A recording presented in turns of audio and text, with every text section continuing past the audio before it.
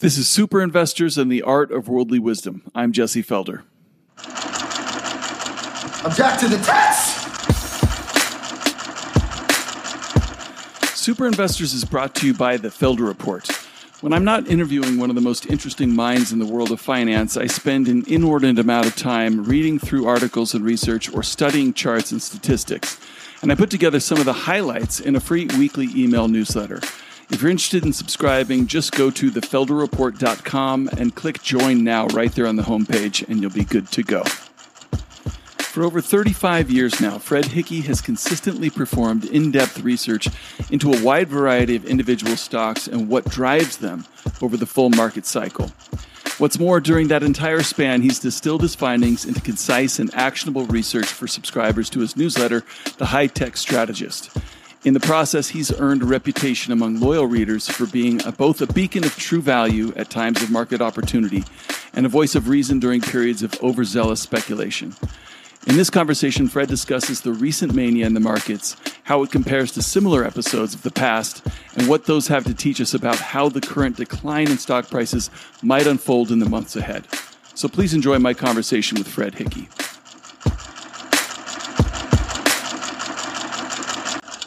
Ever wonder why fund managers can't beat the S&P 500? Because they're sheep. And sheep get slaughtered. Fred, welcome back to the show. My pleasure. Always glad to be here. Yeah, well, I was trying to get you a week or two ago just because of these topics I want to ask you about are so relevant. But, to dive right into it, you founded your newsletter, The High-Tech Strategist, 35 years ago, I think, way back in 1987. Yes. Correct. So you've seen all kinds of speculative episodes in the markets. How does the recent one compare to what you've seen firsthand? Right. This is the greatest bubble I've ever seen. And most of the numbers will bear that out. So, you were looking at the top market cap to GDP over 300%. Well, what did I see in 2000, which was I thought going to be the greatest bubble that I would ever see in my lifetime. Turns out it wasn't. It was this one. But that was only 190% of GDP at the top. So you're looking at 50% bigger plus than on that number. On a price to sales basis, we went to 3.2 times. It had only been 2.5 times in 2000. So again, 30% bigger. The only numbers, and we can get into this later, the only numbers that don't show as great are the PE ratios. And the Shiller cyclical PE ratio went to 40. At the top here, it was 44 in 2000, and that's because I claim the numbers are phony. We'll get into that, I'm sure. Yeah. Everybody's using non-GAAP instead of GAAP, and but so you're looking at the biggest market bubble ever, and of course it makes sense if you think about what the Fed has done. They increased from 2009 they increased their balance sheet by 10x. Just trillions of dollars of money printing. Just in the last couple of years, they reacted every time. Every QE that they've done has been bigger than the next, and the last one was bigger than all the other three combined. And you ended up with 40% growth in money supply over a 2-year period. Just insane kind of things, and that has led to insane market cap levels. Well, I'm glad you brought up the Buffett yardstick, market cap to GDP, and the price to sales ratio, because people, I think, who use price to earnings ratios don't necessarily appreciate that profit margins are at record highs. And right. So for the PE to have any validity assumes profit margins are going to stay at record highs indefinitely, right? Because if margins mean revert, right? The E goes down and the PE, goes way up. Yeah, they have obviously they're paying no interest payments. So corporations pay nothing. That's not going to stay. That's already changed. Yeah. We're already hearing companies talking about how higher interest expense. I heard this from Verizon's conference call. They talked about their interest expense going up a lot, affecting their earnings. They lowered earnings expectations, and one of the items was interest. That's just one item. Taxes have been low. Also, everything that could go right for corporations in the margin line has gone right, but now they're all reversing. Yeah. Well, where do you think we've seen some of the greatest mispricings in the market this time? Well, you always see the crazy stuff, just like I saw in the .com world, and the worst of it was in the most speculative stuff. You saw, we've already, I say the bear market began really in mid-February of last year. We had 1,000 unicorns, for example, 1,000 unicorns. That means over $1 billion a piece. Yeah. Just kind of staggering kinds of things. We have 10,000 cryptos. We had ARK, which is now down 70, almost to 30. It's lost almost 75% of its value because all of the stuff that she was buying were supposedly disruptive companies that she could pay any valuation for. So in the cloud names, Snowflake went to 125 times sales. Nvidia was 100 times earnings and 30 times sales. Now it's been cut in half. Investors have lost $400 billion in Nvidia, and it's still 50 times earnings and 16 times sales. For a semiconductor company that I've been following for 30 years, and I watched Nvidia while I was in puts in Nvidia in both 2000 and 2008, and it dropped 90% in 2000, it dropped 85% in 2009. They're everywhere. The valuations, the crazy valuations were everywhere. I mean, the total U.S. market was equivalent to the next 11 combined in market valuation. These just the staggering numbers. Yeah. So everywhere, but obviously the cryptos, the NFTs, where I've seen NFT activity drop 96% since very recently. The meme stocks, the Chinese internet stocks, many of these have already started collapsing, as typically happens. We saw the same thing in 2000, where the dot-coms fell apart in March of 2000, and the S&P held up. It wasn't until September that when Intel blew, they were a $75 stock, and I'll point out that Intel was the second largest market cap in the world at the time. Intel, it was supposedly invincible, like many of the tech stocks I think are today, or they did. It's never returned to that level. Same thing with Cisco. Cisco, they dropped 80 plus, each one of them dropped 80 something percent. 2 of the top 10 companies in the world, valuations, were tech stocks called EMC and Sun, and people were hiding in them after the dot-coms had blown up. They dropped 96% each, both of them. So we have these same kind of valuations, only worse, and they're everywhere. Like I said, all these cloud names, just insanity. Yeah. When you're paying these kind of things for time sales. Well, yeah, and I'm glad you bring up that metric specifically because I go back to, I think it was 2002 or something, and Bloomberg interviewed Scott McNealy after Sun Microsystems stock price had crashed. Right. And he was like, what were people thinking paying 10 times sales for my stock at the top, right? And we're seeing 30, 40, 50, 100 times sales. It's so much, greater. Yeah, he knew. And a lot of the insiders know today too, when they've been dumping shares. I mean, I love that you bring that up too, because in 2000, I think if I remember correctly, Andy Grove retired and sold, the majority of his Intel stock. And that should have been a pretty clear signal to investors at the time that, hey, this guy who's, responsible for running this owner-operated, wonderful American, success story is now cashing out. And we've seen that at Alphabet with Sergey. Microsoft CEO sold half of his stock. Yeah. Yeah. So it's astounding to me that investors aren't really paying attention to this stuff. I want to talk specifically because I love in not your latest report, but a month ago, you wrote about the software stocks and the very loose concept of earnings that people are talking about. What's going on with these things? Well, back in the day when I first started, investing in the 1970s, late 70s, early 80s, my first years, 1979 was really my first year. I was a major tech investor. I was buying 10 shares of Wang Labs and Prime Computer or whatever it was. Yeah. But that's when I was, and of course they went up tremendous amounts, quadrupled and tripled and everything. It was very exciting. But back then, everybody, and for the next 20 years, pretty much everyone used GAAP numbers. There wasn't generally accepted accounting principles. There wasn't any doubt about that. Everyone used it. And then when the when the tech bubble occurred in the 1990s, we saw a great number of those tech companies start using non-GAAP numbers. And non-GAAP, well, a lot of these companies are throwing everything out, almost every cost possible that they can think of. But the primary things that they drop are stock-based compensation.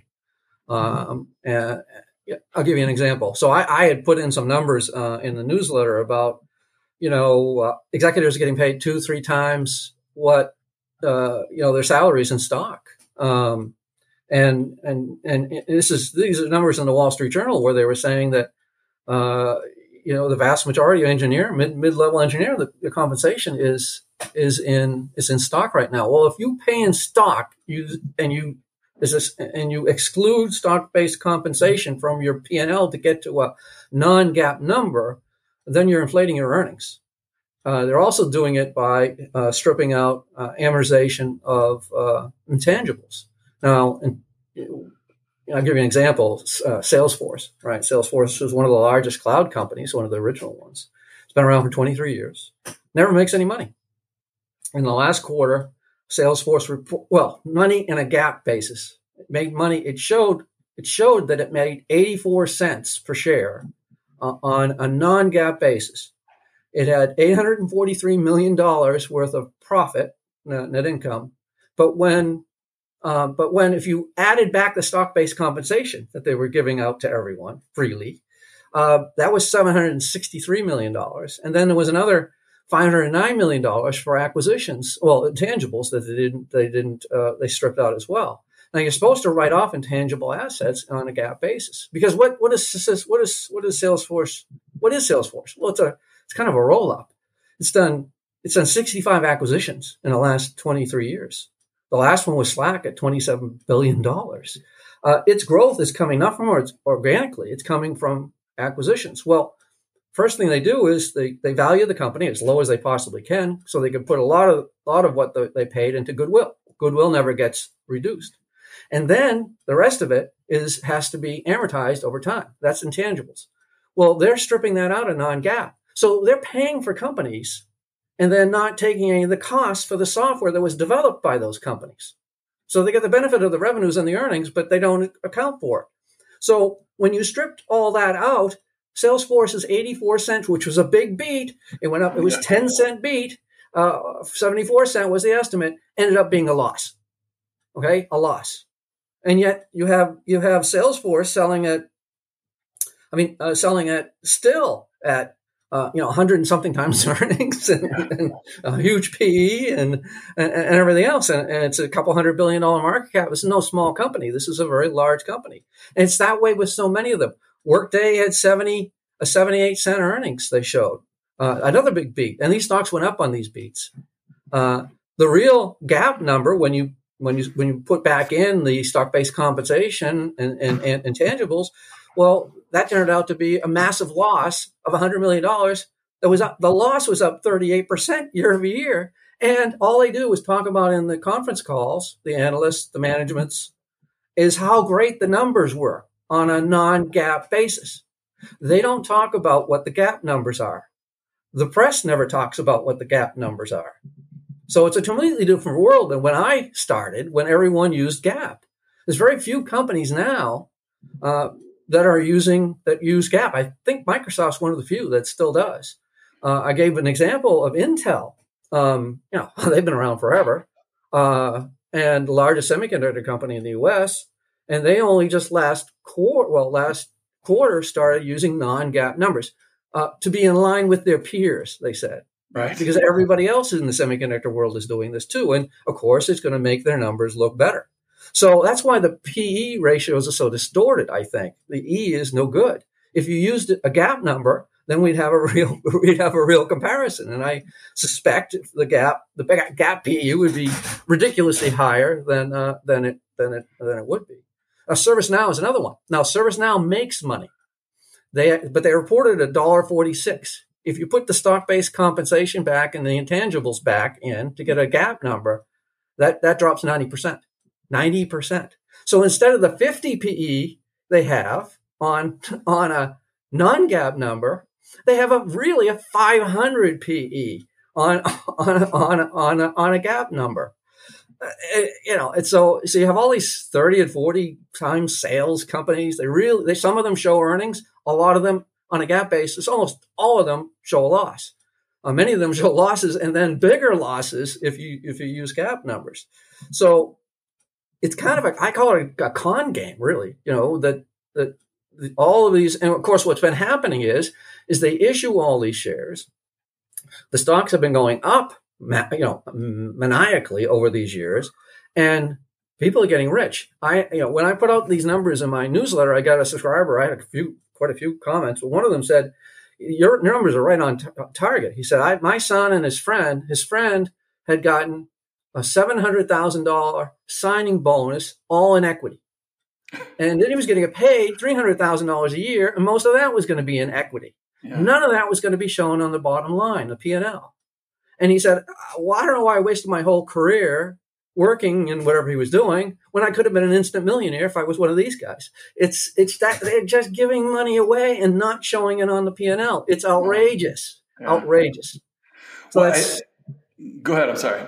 No, that's just, I could go on. I think these companies. And I want you to go on because it is fascinating. And I think it's one of the misperceptions right now that's driven the bubble in a lot of these stocks. But you make the point in a recent letter that if companies were forced to buy back the shares that are, being issued to employees in the form of stock options, it would be a lot more obvious what the true cost is. A lot of them don't. Like Salesforce, they don't do buybacks. They just the share count just keeps growing and growing and growing. And see, that's a cost to shareholders. That's a cost to shareholders. Yeah, I mean, now the really bad thing that we saw in 2000 was that they were giving a lot of stock options out, not accounting for them. And then when the stock market collapsed, when the Nasdaq went down 84% in 2000, then they revised down the strike prices so that the employees would still be okay, but of course the shareholders lost out. They're the ones that get holding the bag if they don't understand what's happening here. So yeah, it's terrible, absolutely terrible, I think. Well, I like to think of it, maybe it's one of the most important things I've learned from studying Warren Buffett is that, when you think of these things as an acquirer of the entire business and you realize, okay, if I buy this whole company, take it private, and then I have to give away whatever 5% of the equity every year to the employees just to keep them happy, right? I mean, that is a major cost to me, diluting my ownership of the company. But for some reason, because there aren't those buybacks in the case of Salesforce and things, investors are comfortable with just assuming that those aren't expenses. They show, Salesforce, for example, they show all this cash that they generate, but they really aren't because they. Right. And you think about 23, it's just a huge company, $200 billion, it's been around for 23 years. Software companies generally have high margins. They don't have a lot of costs. I mean, their costs, this is what they're writing up. Their costs are the labor to produce the software or market it. And they give options to all those people, or the cost to acquire. And they write that off as well. They don't include either one of those or a lot of the cost of those in their numbers. And yet, again, here, their share count goes up and up and up. There are no dividends. Supposedly, they've generated all this money over all these years, and there are never any dividends. And there's no big cash position either. Why? Because they keep acquiring companies in order to keep their growth rate up, and then they don't account for the costs. Yeah. Well, I think I've seen somebody argue to kind of dig into the accounting a little bit. The stock-based compensation gets added back in cash flow from operations, but I've seen some people argue that it should they adjust that too. Yeah, it should be maybe under cash flow from financing because it really is more of a financing type. So some of these companies go to extremes. They strip out all sorts of things. Beyond that, I mean, a long list of 10 items that they strip out. Well, you get all the way to something like WeWork, which was doing community-based, community-adjusted EBITDA. It's like, what the heck is that? Totally out of control. But that's what happens in manias. Yeah. Things get out of control. And I feel bad for the regulators. I mean, you have 10,000 cryptos that aren't worth anything. Probably at least 9,980 of them will never be worth anything. Maybe you can make the case that one of them will, or two, if it's a store of value, which it doesn't look to be right now. It just goes up and down with the NASDAQ. But uh, uh, they're all scams. They're all these NFTs and everything. They can't so never mind, dealing with all of that stuff. They have this as well. This is going to be not a high priority for them. Right. Yeah. The SEC seems like they're going to be very busy in the next few years. That's for sure. I want to ask you too about, you also make the point, and I think you mentioned a minute ago, that a lot of these companies have become roll-ups essentially, where they become serial acquirers, and that's become an even more important component of their business than whatever their underlying, software business is.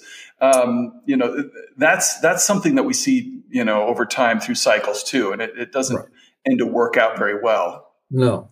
Salesforce is probably the most egregious in the software area. Broadcom is doing that in the semiconductor world, and they've been buying legacy software companies and rolling those up into their semiconductor business too. I don't even know how you justify that, but they've been doing it. And if you write off all the costs, then obviously you're going to get a lot of extra earnings when you as you go forward with that, and you get growth. And then they pay big multiples for these kinds of things. So the thing, one of the things that happens though is, and it was in that Wall Street Journal story, is that when you're paying all these people in stock-based compensation, and they get the stock, and they don't revalue the option. If it's stock-based compensation, then it's not options so much. Then the stock collapses. Then they're not getting paid anything. Right. And so now we're seeing some of these companies, some of the employees demanding cash payments instead of the stock. And when that happens, the earnings get hit. So we're likely to see declines in earnings here going forward. You can't back out that cash-based compensation. That you can't. And so you're going to see that. You're going to see some of that too. These earnings aren't real. The ones that they're showing on a non-GAAP basis. Well, that was really my next question for you. Is it seems like that a lot of these things, the willingness to accept alternative earnings metrics and things on the part of investors. And then also the companies being able to use their inflated equity valuations to buy revenue growth.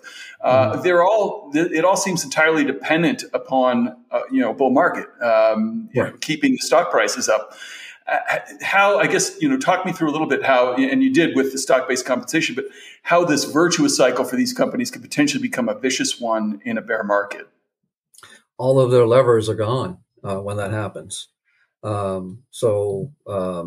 You're right. Well, another thing they do is they buy back lots of shares too. Some of these companies, not so much these cloud names, but a lot of the companies like Apple and Microsoft buy back a lot of shares. Well, let's take Apple for example. They buy back the same amount of money every year, but not the same shares because it's gone up so much. So they have spent huge amounts of money propping up earnings here. I think it'll be the greatest amount of wealth destruction ever over time. Yeah. We'll find that out. Apple, that one's just crazy. It's selling at 26 times earnings, and there's no earnings right now. I mean, the analysts are looking for a 10% decline, so that PE ratio is going higher now. Yeah. Everything starts to reverse on people. Now, Apple's not a serial acquirer, but many of these others are. So the earnings, the PEs are going to go up. They usually do. They always do buybacks at the top. So when prices are dropping, they didn't buy anything back in 2002. They didn't buy anything back in 2009. It's always at the top. So you lose the lever of the stock buyback. You lose some of the non-GAAP adjustments. You lose some of that. You lose. No one's really doing all merger and acquisition activity occurs at tops too. So they don't do that as well. They don't buy low. They always buy high. They buy when they're going to get rewarded for the sales growth that they're given. And that's what everybody's been doing is been chasing, back in 2000, they chased it at eyeballs. Now they're chasing, sales growth and that kind of thing. So you don't do that either. So all the levers they were using to push up the stocks start reversing.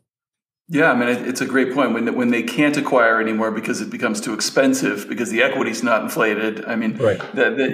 But also, what I've seen so many times is, near the bottom, right? We start seeing the intangibles finally get written off because a lot of the acquisitions they made, actually turned out that software, became obsolete. The only time you write off goodwill basically is when the software they have aren't selling anymore. So Right. that's when they're forced to start taking write-offs. And of course that happens at the bottoms too, right? And then they just throw in the kitchen sink. Then they have massive losses. Right. Yeah. And then that maybe when they finally are writing off those intangibles and goodwill, that's when you're getting close to a bottom. Yeah. Well, I mean, I'm a historian, a market historian, especially for tech, and I go through some of these declines that occurred over time because every time people get enamored with tech, every bubble. This isn't anything new. So RCA, which was the internet wireless company of the day in the 1920s, right? It was the greatest tech stock there was, probably one of the first ones. And it went down 98% in 1929 to 1932. It was so overvalued. And it took forever decades for it to ever get, that one did get back to its old highs, but it took like 20 something years. In 1969-70, you had the 10 leading stocks, IBM, Sperry, those kinds of stocks, Polaroid, those dropped 80+%. Every time they go through, they do the same thing. They make the same mistakes over and over again. In 1973-74, the Bunch companies, you probably don't remember those, but I do. It was Burroughs, Univac, NCR, Control Data, and Honeywell. Those dropped 85 to 95%. The minor bear market in 1990 that I was involved with was a relatively smaller bear market. The leading stocks at the time were Microsoft, Intel, Compaq, and Oracle. And those fell on average 50% in 3 months at the end. And that was the bottom in October of 1990. That was the bottom of that market. And of course, we saw what happened in 2000 and again in 2009. So every time they make the same mistakes, they just put imaginary numbers on top of imaginary numbers. They put out earnings estimates for 20 years from now, and that's what they base their PE ratios on, all the crazy stuff. Yeah, and they do it every time, and this is what we've done. So you look at today's market, and Apple's down 13%. Well, I'm sorry, it's not. The market's not going to be done when Apple is down 13%. I just told you some of the numbers here. Yeah. It was $43 in 2019. Okay. Now it's probably going to go back to that level, but it's $160 right now. Like I said, Apple's earnings are declining. When we talk these earnings, we're talking peak earnings. I talk about in the smartphone area. So for Apple, in Apple's case, so they're the leader of the U.S. They're not the leader worldwide, the leader of U.S. smartphones. They're the largest market cap in the world. They were equivalent to 7+% of all of the S&P, which I don't think I've ever seen before. One stock being that big.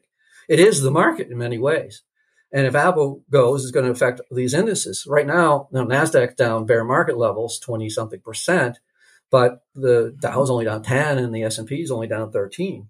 So you have things like Apple. It benefited from a major upgrade cycle when they went to 5G, just as they did when they went from 3.5 inches to 5 inches screens.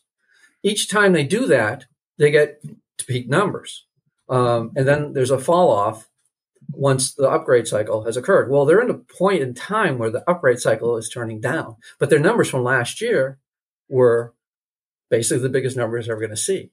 Yeah. And on top of that, you had COVID, which drove work from home and learning from home. And so in both smartphones, iPads, tablets, PCs, everything exploded. So a year ago in first quarter, the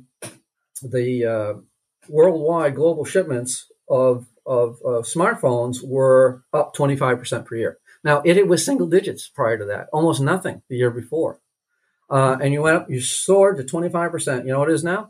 -9. in Q1, and they're looking for minus 20% in Q2. Now, how do Apple's numbers hold up? Now, the analysts are expecting a 10% decline, but it's probably going to be worse. Apple didn't give guidance. They were one of the only companies that didn't give any guidance. They gave directional guidance, but they wouldn't give any numbers. They talked about Russia. They talked about foreign exchange, which is a big problem with the dollar going for all of these U.S. international, companies that sell internationally like Apple does. That's troublesome for all of them. They talked about Europe being a problem for them, and Amazon mentioned Europe, Google mentioned Europe, Apple mentioned Europe, and that's obviously Europe's a basket case. So the European economy was pretty strong, and now it's heading to be a basket case with energy costs spiking on them. But you had this COVID-driven surge in all items. PC sales, the same thing. PC sales went up. They had gone for 7 consecutive years of negative growth. It was the most saturated market you could have, mature market. It went up 2% in 2019 because of a Windows upgrade, 2%.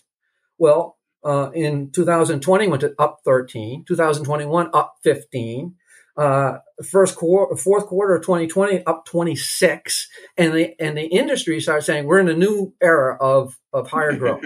Right. Well, you're not. It's what happened was that, you had one home PC and all the kids were home and they had to learn how many kids you have. Well, you might have 4. Well, you need 4 PCs now. Right. And so you had this one-time surge that drove the whole industry. And remember now, smartphones and PCs are the number 1 and number 2 consumers of semiconductors. So it drove the whole semiconductor market as well, demand. And now they're all going negative. The PC market was up 1 quarter ago in Q1 2021 was up 25% year over year. First quarter, down 9%.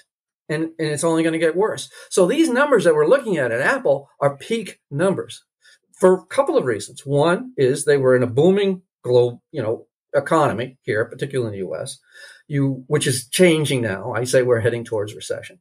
And so clearly you see now in China, Apple sales, 20% of their sales are in China. And not only do they have supply constraints, but they also have shutdowns. And so their Chinese sales are going to drop. The European sales are going to drop. Last quarter, their numbers were pretty good. In Apple's case, they were the only smartphone vendor to be up, to show any growth at all in the quarter. All the others were down, negative. But if you look at, and no one talked about this in any of the conference calls, I didn't see it anywhere. But in Apple's case, all of the areas outside of the U.S. deteriorated badly. Europe, the growth rate from 9% to 4.5%. Their Chinese business went from 21% growth to 3%. Their rest of Asia went from 19 to -7%. And it was only this growth in the U.S. up almost 20% versus 11 in the fourth quarter that drove them. Well, the U.S. isn't going to continue to grow at 20%. I just told you what smartphone sales are doing in Q1. And PCs are doing also in Q1, and it's only going to get worse. So everything is turning against these big cap techs. I mentioned that, in Amazon and Google's case, they also mentioned European weakness as well. It's all going to turn the other way. And yet you have peak. So you talked about peak growth margins. I'm talking about peak revenues on top of that. Right. Which only exacerbates things. I'm glad you used the phrase new era because it reminds me of the last time I heard that phrase was in 2000. And I think there's some parallels between, the lead up to Y2K and the big demand surge we saw for computers and semiconductors and all that stuff in 1999 that, pulled forward a bunch of demand and then left a vacuum of demand for a couple of years. That was really one of the major catalysts for the bear market. You weren't reading my stuff then, probably because you're so young. But I was calling what was coming back then nuclear winter. That was my phrase for it. That the demand was going to fall off so sharply for these technology products that it would be nuclear winter. Well, explain. I think there are a lot of people that don't even really know what Y2K was. I mean, okay, Y2K was, and my last longs were all Y2K software companies in 1998. I think I sold the last of my tech longs, and I didn't have any in 1999. And that, of course, was a problem because it kept going straight up at the time until March of 2000. But Y2K was year 2000. In year 2000, because you went to 4 digits in the computer code, you had an extra zero to everything. So you had to add an extra digit, and everyone had to upgrade their software. I used to work in industry, and we were working on that years earlier in advance, and everybody really was. But there was so much hype about how this transition was going to cause a lot of spending for one thing, and then also they get really scared that a lot of companies weren't ready for that, and that they were going to have computer chaos, that the systems wouldn't work, payrolls weren't going to be paid, all of this. And Greenspan panicked and did the first QE. It was a very small amount relative to what they do today. It was a very small amount, but it was very easy, and it was part of the reason why we had that last burst was because he was afraid of the economy collapsing because of Y2K. Now, what actually happened and what I thought would happen would be nothing happened, right? It was a worries about nothing, because companies like I worked in, which was General Telephone Electronics, we had been working on that for a decade or more. So, yeah. But everybody upgraded their PCs, and I mean, if they they had intended to do that too, yeah.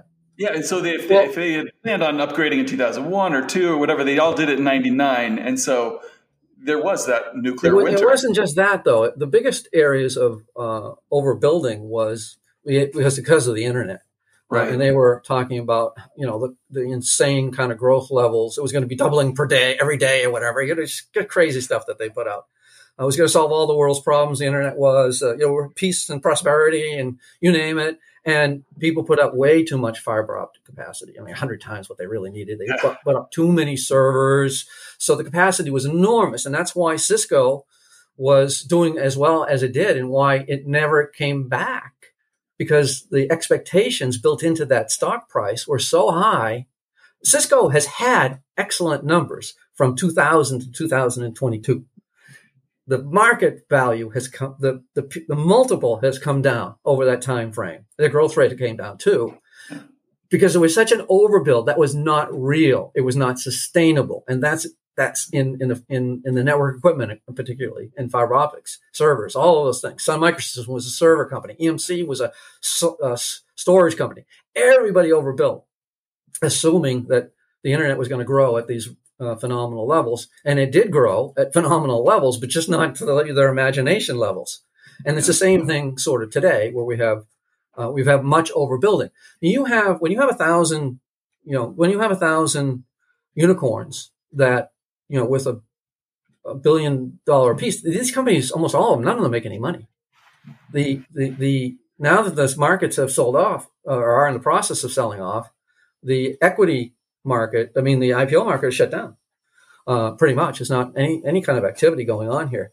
Last year, VCs put $330 billion into companies. That was twice the record the year before, which was enormous. Same thing with private equity. So all of these companies were funded, and many of them don't have business models that are going to work. We're seeing some of them, right? We're seeing some of them implode. Some of the ones like Carvana and things like that. They're starting to implode, but they all employ people. They all have computers. They have servers. They have all of this stuff. And these companies aren't going to survive. There's going to be a whole bunch of companies, just like the dot-coms, that went away. And when their business went away in 2000, then Sun, Cisco, EMC, all of the JDS Uniphases and all the companies in fiber optics, their numbers collapsed. Absolutely total collapsed. And you're going to see the same kind of thing here, because these companies aren't really real. They were just based upon the ability to fund themselves in the easiest credit period ever. Yeah, we were talking about the software stocks, and you bring up a great point, because I guess how much of their business do you think is selling picks and shovels to the startup gold rush? Right. Even Amazon Web Services, a lot of that business is is towards those kinds of companies as well. We'll never know exactly how much, but I know from history that this is how it works, right? This is how it works. I don't know the numbers. No one really does. But you can guess that so much of their extra growth was due to all of this. Startups. And there's also, another parallel that comes to mind is you mentioned the overbuilding of the internet. I mean, you could argue, and this is not a popular thing to argue today, but that crypto has been potentially massively overbuilt in the past couple of years. There are over 10,000 cryptos. They all have people behind them too. I mean, some people, the little crappy ones were one person, but there are whole industries that have developed here. There are big conferences in Miami and all sorts of stuff, right, that go on, and this all creates economic activity, which will go away. That's what happens in all of these recessions that occur when oftentimes when stock markets implode too. And we didn't talk about it, but we're going to have a recession. 100% of the time when energy prices go up 50% in the last 50 years, 7 times, there was a recession. 100%. So let's start with that. Yeah. Then you have the spike in interest rates that have already occurred. You're talking about 3% rates. Look at the mortgage market. Mortgage market's gone from 2.5% to 5.3%. It's doubled in a year. Well, the housing market's going down, and it usually leads to recessions. They're a leading indicator. So all of this, everything, it's the perfect storm for a recession. You get all these people talking about soft landing. Powell talks about the pretty good odds of a soft landing. Now, when they leave the Fed, like Dudley did, he says there's virtually no chance of a soft landing given what's going on. Right. So we're going to have a recession here, and that's going to cause all kinds of declines in economic activity. First of all, you're going to blow up all these companies that didn't exist. They're going to go bankrupt, right? Or they're going to lose it, or they'll cut back so far. They're already starting to do that. We're hearing it, that they're cutting back just to survive. Mm-hmm. So you're not going to be spending any money on any kind of tech products or anything discretionary. You're just going to try to survive in that case. And we know the VCs are pulling back as well. So the funding isn't going to be there, and economic activity declines. And not only at the companies that don't make any money, but also the big companies. They're all going to get affected as well. So you look at some of the ones like Microsoft's holding up pretty well because they're an enterprise company. And you look at the U.S. in particular right now. U.S. enterprise is pretty strong. The economy is still pretty strong. Well, that's not going to continue. They're going to be affected by that as well, and they sell at 29 PE for a company like this. 29 PE at peak earnings, peak sales. That's a problem too for the market. Yeah. It's all going to come crashing down. Well, I want to ask you, I mean, you've mentioned that Apple and Microsoft have held up relatively well to the NASDAQ, but this too is kind of reminiscent of the early days of the tech bust, isn't it? When absolutely.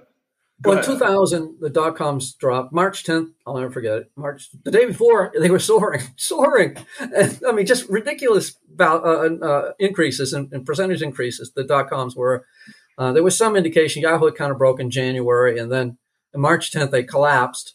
And then people rotated into bigger, safer, they thought, cap names. They thought that the internet would still be growing, just we're losing some of these crummy companies, which were driving a lot of their business. People didn't know that. So then they rotated into Intel and the Cisco's and all of those. They rotated into those. The S&P had held up all the way to September, and then Intel blew. And I knew that was coming. I couldn't believe that they were driving it to $75. It was on right around Labor Day. I think it was a Friday afternoon or something that they guided lower. And from that point, I mean, Intel just collapsed. And then they rotated into a different type. They said, well, that was a PC-related company, so that's a problem. But these internet companies like Cisco and Sun and EMC, those are the ones to be in. And every institution poured into them. I was writing about it at the time. Every fund, didn't matter what it was, a fund. It was an international fund, low growth, high growth, dividend paying, you name it. They all were in the same names. Every one of them. They were all in Cisco, Sun, EMC, Nokia, right? They were all in those 4 names. it was just insane. The kinds of things, the funds that were supposed had, they have their baseline, what they're supposed to be involved in. They weren't involved. They shouldn't have been involved in it, but they all had to be in it. They all had to be in the same names just so they wouldn't be underperforming because the rest of the market was dropping. And the same thing's happening today. Everybody's in Apple and Microsoft, right? Everybody's in these stocks because they're holding up, right? And if so, you're outperforming. They're certainly outperforming Tiger Global right now, which is down 51% this year. And they're certainly outperforming Cathie Wood and anybody else that was involved in that stuff. So they continue to rotate. Cisco was hitting its highs in December when John Chambers said, "I've never been more bullish. Never been more bullish in my life." He told analysts. I remember I was on that call. And 3 months later, I think it was, he was cutting 25% of his workforce because all of that .com stuff that was lifting, they were pouring all that money into the servers and networking equipment. They realized, well, it even got worse. Back then, they were funding, Cisco and others were funding the customers, trying to keep the .coms alive so they would keep spending. And it all fell apart. So they were rotated, and they never gave up until the end. And that's always the case. See, I mentioned 1990. They had rotated into Compaq, Intel, Microsoft, and Oracle, and then they didn't get killed. That last 50% collapse in those stocks was the bottom. That's usually what happens. The big caps, the Apple will be the canary. You want a canary in the coal mine to tell you when the bull market is over. When Apple has dropped by another 67% or so, then you'll know it's over. Yeah.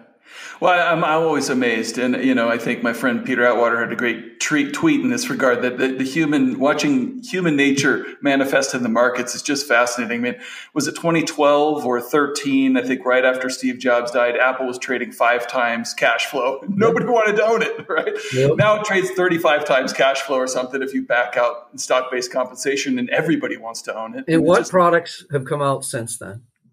Yeah.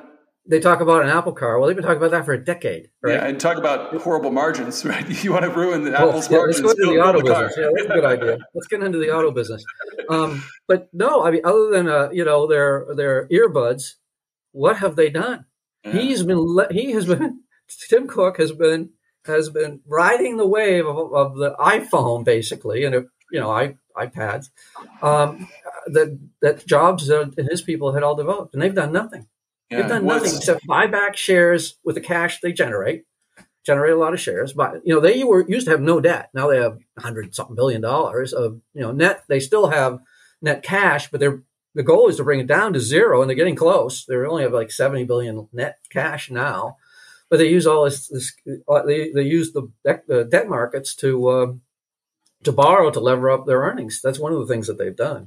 Well, yeah, it's been the financialization of the business is really what Tim Cook's been successful. And I think people maybe don't appreciate just how much that has been a driver of the bull market, in the past. Microsoft's another example of that one. It's a great one. Yeah. So when the stock market crashed in 2008, I got rid of all my puts because I don't like short. I saw what happened in 1998, 99, and shorts who have been around for 30 years they evaporated. It's just terrible. And they're really I was the head trader of a hedge fund in 98, 90. We had a short only fund, and so it was very difficult. It was impossible, and a lot of people went out of business. So I had learned long ago, even before that I can't short personally. Some people could. I had the pleasure of meeting John Templeton after 2000, and we were sharing ideas, thoughts for a cocktail party. It was one of the greatest moments of my life, to John Templeton for me, and as a value guy, and he shorted every IPO for like over a year prior to the collapse. Yeah, and he was getting killed, and they were laughing at him in the newspapers and everything, and I asked him, I said, well, how did you know that you're going to not get killed like everybody else was? He said, I just knew. Yeah. Because he had been through Japan, he had been through all of these others, and he knew. Yeah, I think he told his broker short every IPO at the expiration of the lockup period, and he sold like $100 million with his own money. And he was getting killed at first. Wild. Killed. but I mean, that is a trade of a lifetime right there. Right. Yeah. Right. Wow. And so, that was a great moment for me to have a chance to talk and everything to him about, because we both had lived through that war, right? And survived. But I forgot what I was saying about. We're talking about Microsoft, I think. Yeah, so Microsoft, yes. So in 2008, as I did in October 2002, I bought a bunch of tech stocks, and I did very well with them. Now, I should have held on to them longer, but in theory. Yeah. But in 2008, I did the same thing. Bought a bunch of tech stocks. I had no shorts left. No puts. And I bought Microsoft because I argued for the next 4 years. I argued that Microsoft was the number 2 cloud player. You don't understand this, people. It's the number 2 cloud player to Amazon. And they're going to be the provider of cloud services and software and everything else. They already do. All they're going to do is shift it from where they are currently, client server to cloud. That's all they're going to do. And they'll be successful at it. They're the leader. They're going to be number 2 to Amazon. Oh, no, they're a dead PC company. They're awful. Blah, blah, blah, blah, blah. I sat on that for 4 years. 4 years, and it did almost nothing. Okay, nothing for 4 years, from 2009 to 2012 or whatever it was. And then I kindly gave up. I thought the economy was going to go down or something. I gave up. I sold it, and then the new CEO comes in and he starts levering up the share. He starts borrowing debt, and the stock goes crazy. Right? Then it takes off. All of a sudden, and after it takes off, then everyone calls it the great cloud company. Only then. 4 years, I argued in my newsletter. Almost every month, I would be arguing how this is the cloud. This is the great cloud leader, or one of the great cloud leaders, and you're calling it a dead PC company. Yeah. So that's what happened here. Is the financialization. The new Ballmer got thrown out because he wasn't getting the stock price up, and that happened over and over and over again in the industry. If your stock price wasn't going up, meaning you weren't levering, you weren't doing what you needed to do to get that stock price up, then you were going to get replaced. And Ballmer got replaced, brought in a new guy, and he did what was necessary, and the stock goes crazy. And that's just that case. That happened all over the place. Yeah, and even more than, what rising interest rates do to, valuations, it potentially puts an end to this financialization where companies literally, it makes no sense to borrow any longer. If you have to pay 6, 7, 8% to borrow to buy back stocks at record valuation. So that financialization potentially comes to an end. It's distorted the whole economy, right? It distorts everything. And we can go through a long list of things that it has distorted. Yeah. Because money was free. Money's free. You end up with this craziness and that's the case in RCA, right? All the way in the 1920s. It's always the case. Yeah. Well, to come back to our 2000 analogy, I want to ask you about what my friend Diego. Do you need to answer that? No. No. Yeah, okay. Sorry about that. Yeah, no, I try to tell everybody that normally calls me, don't call me. Perfect. So Diego, I just spoke with him a couple weeks ago. He likes to call gold an anti-bubble. And so in the midst of all these bubbles, we look for things that are ways to protect ourselves from the bursting of the bubble and potentially the monetary policy that results from the bursting of a bubble. In the peak of the dot-com mania 20 years ago, investors seemed to appreciate when they were starting to fall out of love with tech stocks, right? They started to rotate in a longer term way into precious metals. That turned into a massive bull market for the next 10 years for gold and silver. Do you think we're at a similar inflection point for precious metals today? Yeah, it's not exactly repeating where it rhymes. It was interesting back then. I was protecting myself. So I had the puts. I had like 10% of my portfolio in puts, right? And I was funding most of that with against techs with S&P. I mean, not S&P, with treasury bonds, 6-month treasury bonds. And I was getting over 6%. And people call me idiotic because I was getting 6%. Now people would kill for that today, or more recent, a year ago. So I was getting 6%. I was funding most of my put options with that. And that's a place where I could hide. But gold at the time was in a 20-year bear market. Yeah, it was not interesting to anyone. It was, in fact, the absolute depths. Okay, the Bank of England had gotten rid of all of their gold, or half of their gold, or whatever it was that the Prime Minister did. And it's interesting. Gold began 2000 at $280 an ounce. By 2002, even though everything started to collapse, it was still $280. Mm-hmm. There was a long lag there between the time that people recognized that, it's over. I need to be in something else, something that might be in a bull market now after being in a bear market for 20 years as gold was. And that's when I jumped in really in 2000. I started buying gold first ounce I ever bought was in 1998, I guess. I started buying some gold because I knew how crazy the Fed was. Didn't know how crazy they'd get. But then I didn't get involved in the gold equities until 2002. And then it took off from there. There's an important lesson to be learned there. And that is you have to be patient. Sometimes you have to wait for things. And there's a lot of people complaining because gold didn't break 2000 here recently and fell back, that it's all over. It's it's not working or anything like that. Now, the difference between now and then is gold has not been in a bear market. Gold has been in a bull market. And I'd say the latest cyclical turn came in 2015 when we were at 1050. But as late as 2018, August 2018, we were at 1180, and we've gone from 1180 went up to over 2000, and people shouldn't be complaining that it pulled back a bit. I mean, that's what happens in all bull markets. There are pullbacks.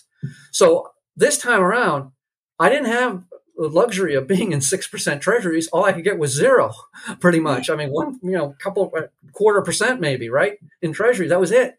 And now, so I was in gold because it was in a bull market. I've been in gold and it was in a bull market, and it obviously has done very well. And then you and I, both of us, also saw what we thought were just one of the greatest buying opportunities in history in 2020 in energy, where they went to just ridiculously low levels like I had never seen before. I'd follow the energy market on and off. I actually owned some energy 30 years earlier, so I knew a little bit about it. And so there was an opportunity to be in both energy and gold, which I didn't have in 2000. I didn't have that. I could only be in treasuries. Now, most recently, some of these things have gone up a lot. Energy's up a lot. I mean, it was the best performing group last year by far, and it's the best performing group this year. It's up another 45% on top of that. Yeah. And so I backed off a little bit to go back into treasuries because I can now get 2.7% for 2 years. So I can kind of be in, it's not, 2.7% is not going to cover inflation at all, right. But it's only a portion of my portfolio, and I cannot have everything in energy and gold. Like I said. Not exactly what you want to do when when you're near the Social Security age, right? So, so I've been able to only just in the last month put them into the 2.7%, some of my money, some of my cash. But, this is a great place. The gold area is in a bull market, and gold does very well when there are negative interest rates. And while we look at inflation CPI at 8.5%, we know that that's undervalued. It's higher than that. It's double digits. And PPI is double digits. Yeah. And you look at the 2% that you might get there, and you're looking at negative real rates, deeply negative. They're the deepest we've seen in 50 years, right? 1970s maybe the only time, 50s maybe. So we have these deeply negative, negative real rates, and that's a primary driver of gold. Also, other things, budget deficits. Well, we have $2 trillion budget deficit. That's usually good for gold. A weak dollar is good for gold, and that's been a problem recently because the dollar has been strong relative to the euro and the yen, because it's hard to believe, but they're worse. Their central banks are worse than ours. So the dollar at the moment is that's one of the reasons why gold has backed off here a bit, is that the computers, which computers drive 75-80% of all trading of everything, not just stocks, also gold. They see a higher yield, and so they don't look at it like I do, 8.5%. It's negative rate. They say, right, based upon our phony look in the future, it's a positive real yield now. Well, no, it's not, but right, they're saying it is. And then the dollar has been strong, and so they have taken their positions down. So managed money, hedge funds mostly, in the COT report, They were peaking out at when we were hitting highs in 2021 at about 240,000 contracts. And now they're down to 80. In another 2 hours, I'm going to get another lower number. And so U.S. institutions, the hedge funds certainly are taking their positions way down. And that's a positive thing because they're always wrong. They buy the most. They have the highest contracts at the top. They have the lowest at the bottom. Same thing. We started to see some outflows out of GLD, the big ETF. Even though we had huge inflows at the beginning of the year driving the gold market, they've started to come down. The other thing is, like right now, this explains why we're soft now, but why we won't be. We had a big run, and the miners were up 30% this year to date, and then backed off. They're still up.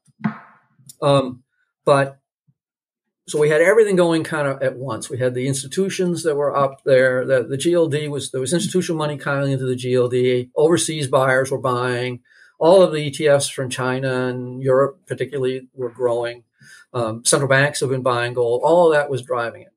But the two biggest drivers of gold, the two biggest consumers of gold are India and China.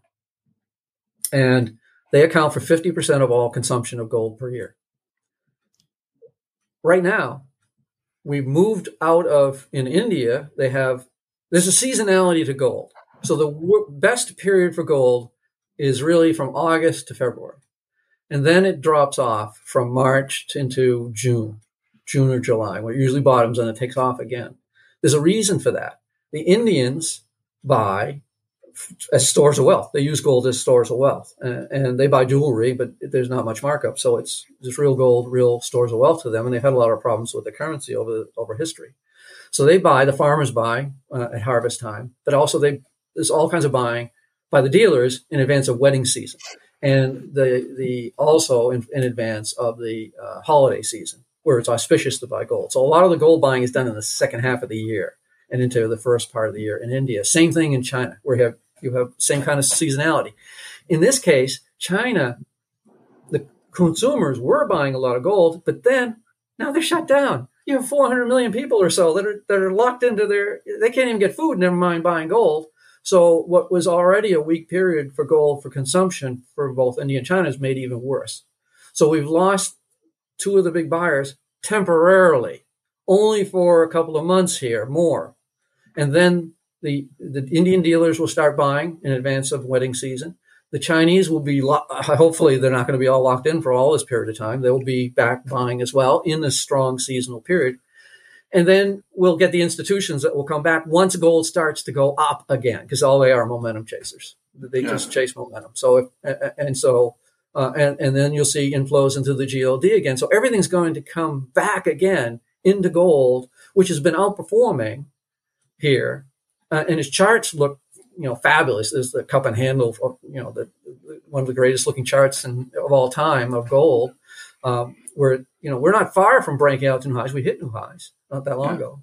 And we'll break out of here because, I don't believe that the Fed is going to be able to raise rates as much as they can, as they said they would. And that's also one of the reasons why I bought those treasuries, because I don't think they'll ever get to 2.7% without blowing up the economy, which is so debt laden. And they will pivot, as Powell has done before and others before him. And it was interesting. We just saw on Wednesday. I mean, he couldn't even. He talked tough. He claimed he was Volcker, the second coming of Volcker.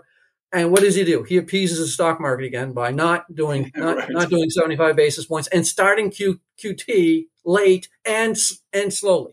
Yeah. So that's not what Paul Volcker would do. First of all, he wouldn't tell you. You'd have to watch the money supply getting crushed before you would even know. And we wouldn't have talking heads all over the place back in his day. But you're not Paul. I mean, the first time that they start to act tough, supposedly he backs off. And what happened? Well, bonds sell off, right? Bonds sell off. They're losing confidence. So I think that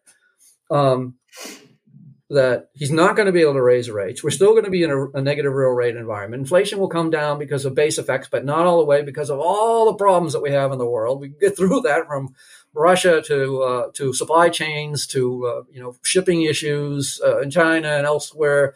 There is also lag effects for housing, where there's a 17-month lag between when the owner's equivalent rent starts showing the more real numbers than what they report in the CPI. the inflation rates aren't going to come down enough. And so we're going to have negative real rates. We're going to continue to have massive deficits. He probably will pivot again. When that does, gold goes absolutely wild because they're losing confidence in the central bank. And that's starting to happen. What happened at the end of this week was showing a loss of confidence in the central banks. And my good friend Bill Fleckenstein, who by the way said hello, he's been arguing all along that at some point the bond market will take away. We'll install discipline. Take away the printing press. Take away the printing press, and so we're likely going to be in turbulent times for some time, and with loss of confidence in the central banks. I don't know how you can have any confidence with the ECB with the negative interest rates with what's going on with their inflation, and the Bank of Japan printing, even though they're starting to see inflation and the currency's falling. Loss of confidence in central bankers worldwide. And that's all positive for gold, which is already in a bull market.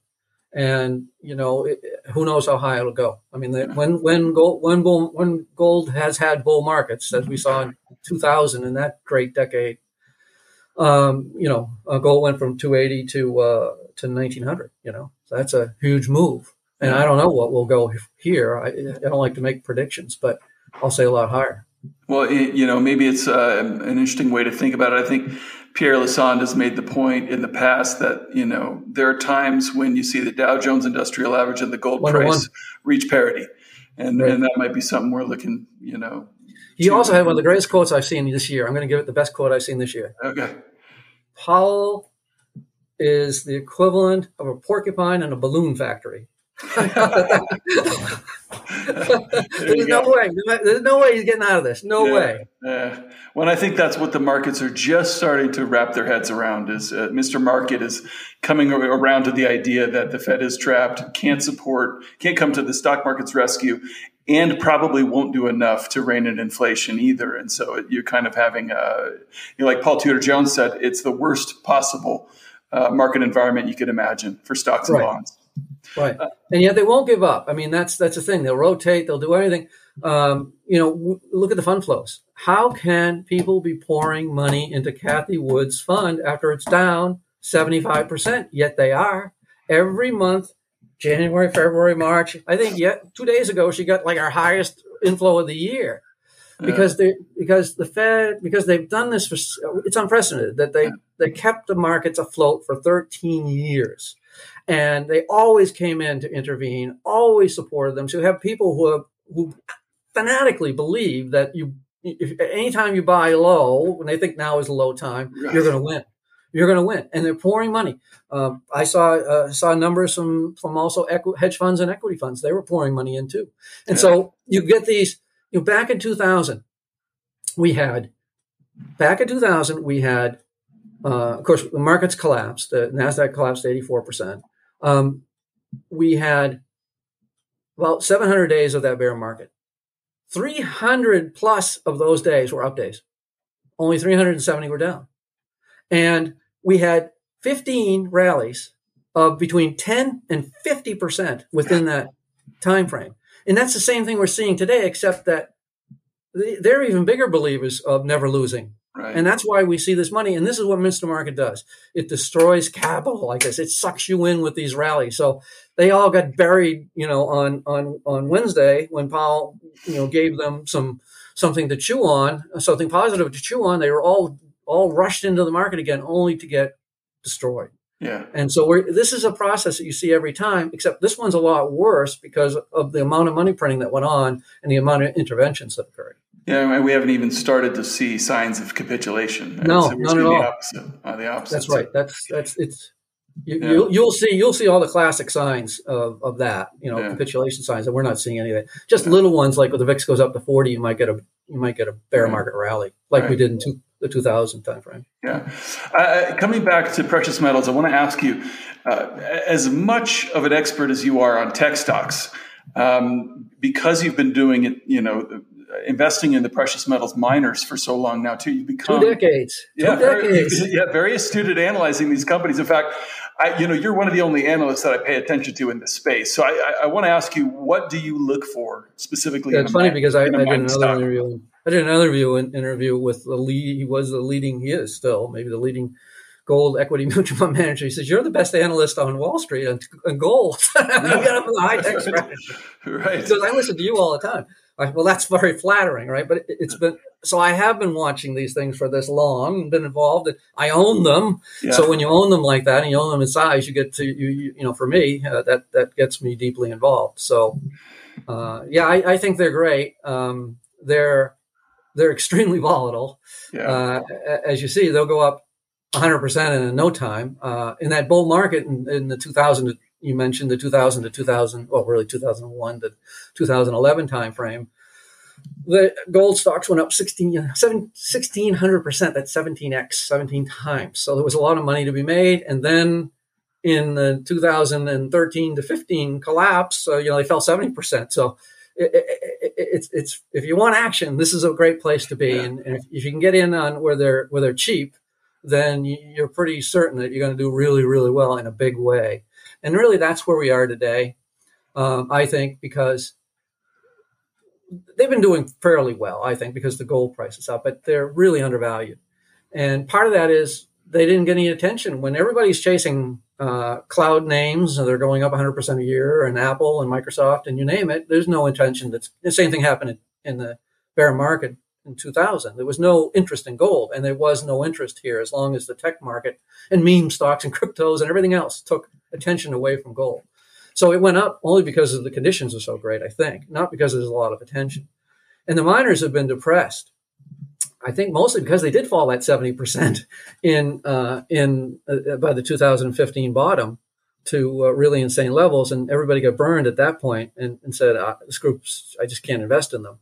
Yeah. And as a result of that, they have retained, while they've gone up, they are, they're undervalued. So you have a number of these names. Some of the names I like are selling below net asset value, in a big bubble here. Right. And others that'll do extremely well if the price of gold continues to go high, and their margins are fantastic. The highest level they had gotten when gold had gone up so much was $640. The margin being the price of gold versus their cost, all in sustaining cost, was $600 and something. It's higher today. So what they call the Huey to gold ratio, which is the gold stocks to gold ratio, went to average 0.46 in that 2000 to 2011 bull market. It's 0.14 right now. We'd have to triple just to get to the same level they were in that bull market.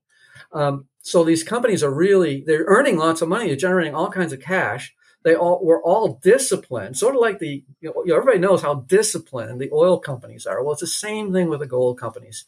They're making all kinds of money. They're generating all this cash. And we've had dividend increase after dividend increase. They talk in every conference call how committed they are to shareholder value, whether it's via buybacks or dividend increases. They're all doing it. They learn their lessons. They're keeping their costs. They're not overexpanding. And they're generating margins that we've never seen before. This last quarter, we were 1890 or something like that on average for price, 1870 something for price, and the costs were a little less than $1,100. That's almost $800 of margin. It was the biggest margins. They say this is great. Anything higher, it's just the gravy on top of it. Yet the stocks don't reflect that. They don't reflect the cash flows. They were selling at discounts to the rest of the market. There were significant discounts, like 50% in most cases, whether it's price to sales, cash flows, earnings, everything, selling at deep discounts. So they're still very cheap, yet it's likely the gold market's going to take off here and be in an extended bull market. And I don't know if you get to Pierre Lassonde's 1-to-1 ratio. I mean, that would be pretty amazing. It would require a pretty big bear market for the Dow and pretty big stocks. I don't know if you do that, but both. Yeah, that's because we're 33,000, 32,000 in the Dow. We're 15 times right now. But specifically in terms of gold, you mentioned the commitment of trader support and managed money. Right. I've been looking at the producers side. and their short position relative to open interest is like at the lowest levels we've seen since 2018 and 2015, 16 before that. So they're not selling forward any product right now. They must be very confident that they're bullish. And that's a flip side of the flip side of the. I watch Managed Money only because they've been so good at being wrong. It's a better indicator. The hedge funds are a better indicator than even the producers, and the producers are a good one on the other side. Yeah, right. Yeah. If the commercials, as they call them, the producers are part of that. They put up big short positions when gold gets too high. Yeah, and now they have these very low levels because the producers are part of the driver there. Because they don't want to sell forward. They know the price is going higher. They know. I mean, it's a supply and demand issue. We have loss of faith in the U.S. dollar amongst the U.S. so much, but amongst central banks around the world. So Russia dropped virtually all their treasuries and went into other currencies and gold. They were buying gold and they're buying it again because they kind of knew this. I guess maybe they knew that it would end up this way. But China's doing the same thing. They quietly, they every time they go into a period where they're silent and they claim they're not buying it publicly, they are, and I know they are. They're buying enormous amounts. I have good sources on this. The Bank of China is buying lots of gold. Why wouldn't they? They own $3 trillion, over $1 trillion of U.S. Treasuries. They have a big exposure, and potentially problematic for them if anything goes. If the trends continue where we're becoming more antagonistic against each other, and it's a lot of countries like that weren't gold buyers, even ones that are friendly to us, like Ireland, started buying a whole bunch of it. India's been a huge buyer, Turkey's been a huge buyer. So you have all of this, and this is likely only to continue. As I said, the dollar's only up because of its comparison to the euro and Japan. So they're going to continue big buyers of gold, and so you have this demand. You have demand from all these countries, encouraging buying. The Russians dropped their value-added tax on gold to get people to buy internally. Chinese have made it very attractive to buy internally, and so all these countries, large parts of the population of the world, all of whom are buying gold to protect themselves, partly from their protection for their own currencies too, and that's going to continue. Yeah. So we have a lot of demand, but the supply side is difficult. It's sort of like oil, where they've not been investing. They're being paid. They're being rewarded by shareholders. Shareholders love this for the dividends and the buybacks and everything. It's just same thing in oil. And there's a disincentive around the world to produce, and it's getting more difficult. Most of the gold finds, there haven't been any elephant finds lately for the last decade, pretty much. But where they do find it, it's in very difficult locations to get it. The grades have gone over the last 15, 20 years from 10 grams per ounce to a little over 1 gram per ounce. So it's getting more costly to build mines. And there's a lot of this expropriation by countries in a lot of these places, either by the taxes or actual taking over. Places that were friendly to mining, like Chile and Peru, have turned the other way now. Mexico as well. So the supply isn't growing. I mean, they're talking about actually declining here going forward, yet the demand is growing, and that combination will drive gold prices higher. Yeah. Well, I want to change gears. I've taken up a ton of your time already, but I want to ask you, you clearly listen to a ton of conference calls. You're doing an inordinate amount of, research in individual companies and things, which is why I love to talk to you about this stuff. But what do you do, I guess, outside of all this research in the markets to try and, just to get a clear head at times? Is there anything that... And I need it because I work 7 days a week. Yeah. All year long, 365 days. You can talk to my wife about that. Yeah. That's a favorite subject of hers. So what I do is I walk, and I walk fast, and I walk up hills, so it's strenuous. Mm-hmm. And most days, I have two homes. I have a home in Costa Rica, which has really steep hills, and I'll spend I'll walk 5 miles up hills, just up hills, steep hills to start, and then I'll walk the beach, which is nice. That's my reward, to walk the beach. But it's 6 to 8 miles every day, an hour and a half to 2 hours in the morning when it's cool. And then here in New Hampshire, I do the same thing. The hills aren't as steep, but they're good as well. And so I found that to be really useful for me. I don't wear headphones. I had a boss that I worked with in GTE who got run over by a car because he was listening to something, and he was on a sidewalk and got run over. I'll never do that. I'll never listen to.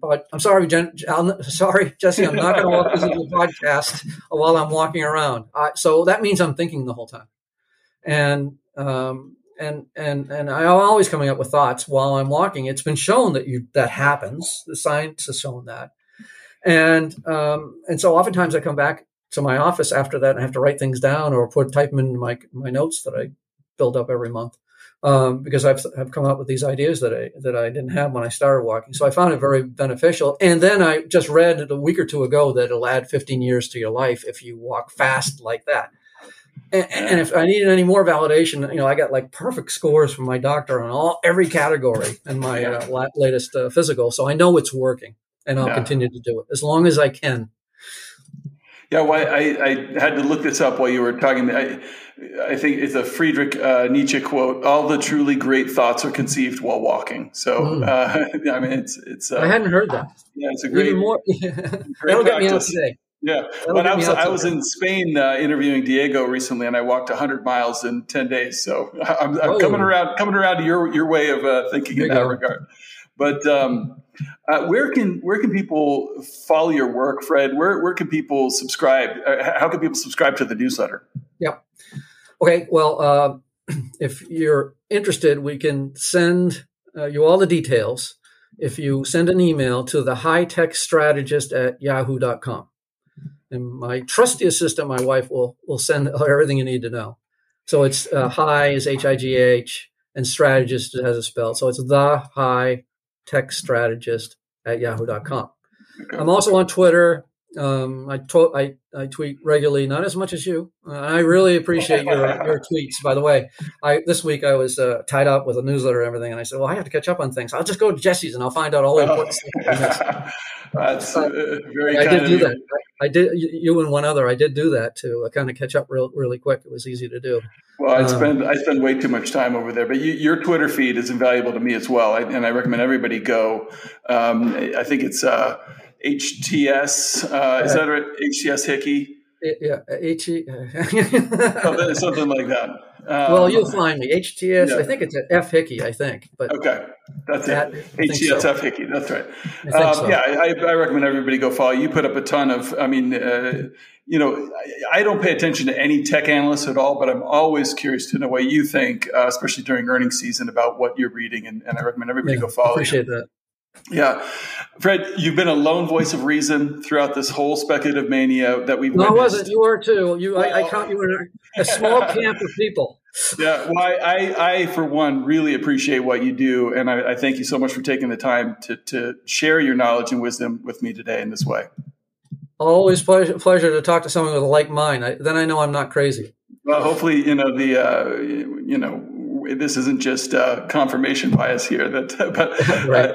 I do really enjoy talking with you, and hopefully it won't be a couple of years before we do this again. Okay, that sounds like a plan. I think you should come interview me in Costa Rica. You'll like it. You know what? That's a great idea. You're on. It's a deal. All right. Sounds on it in for the 142.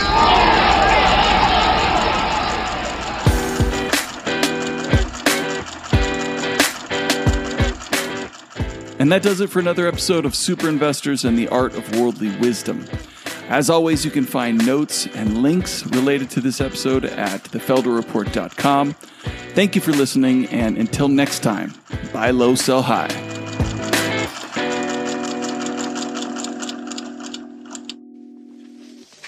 Man looks in the abyss. There's nothing staring back at him. At that moment, man finds his character. And that is what keeps him out of the abyss.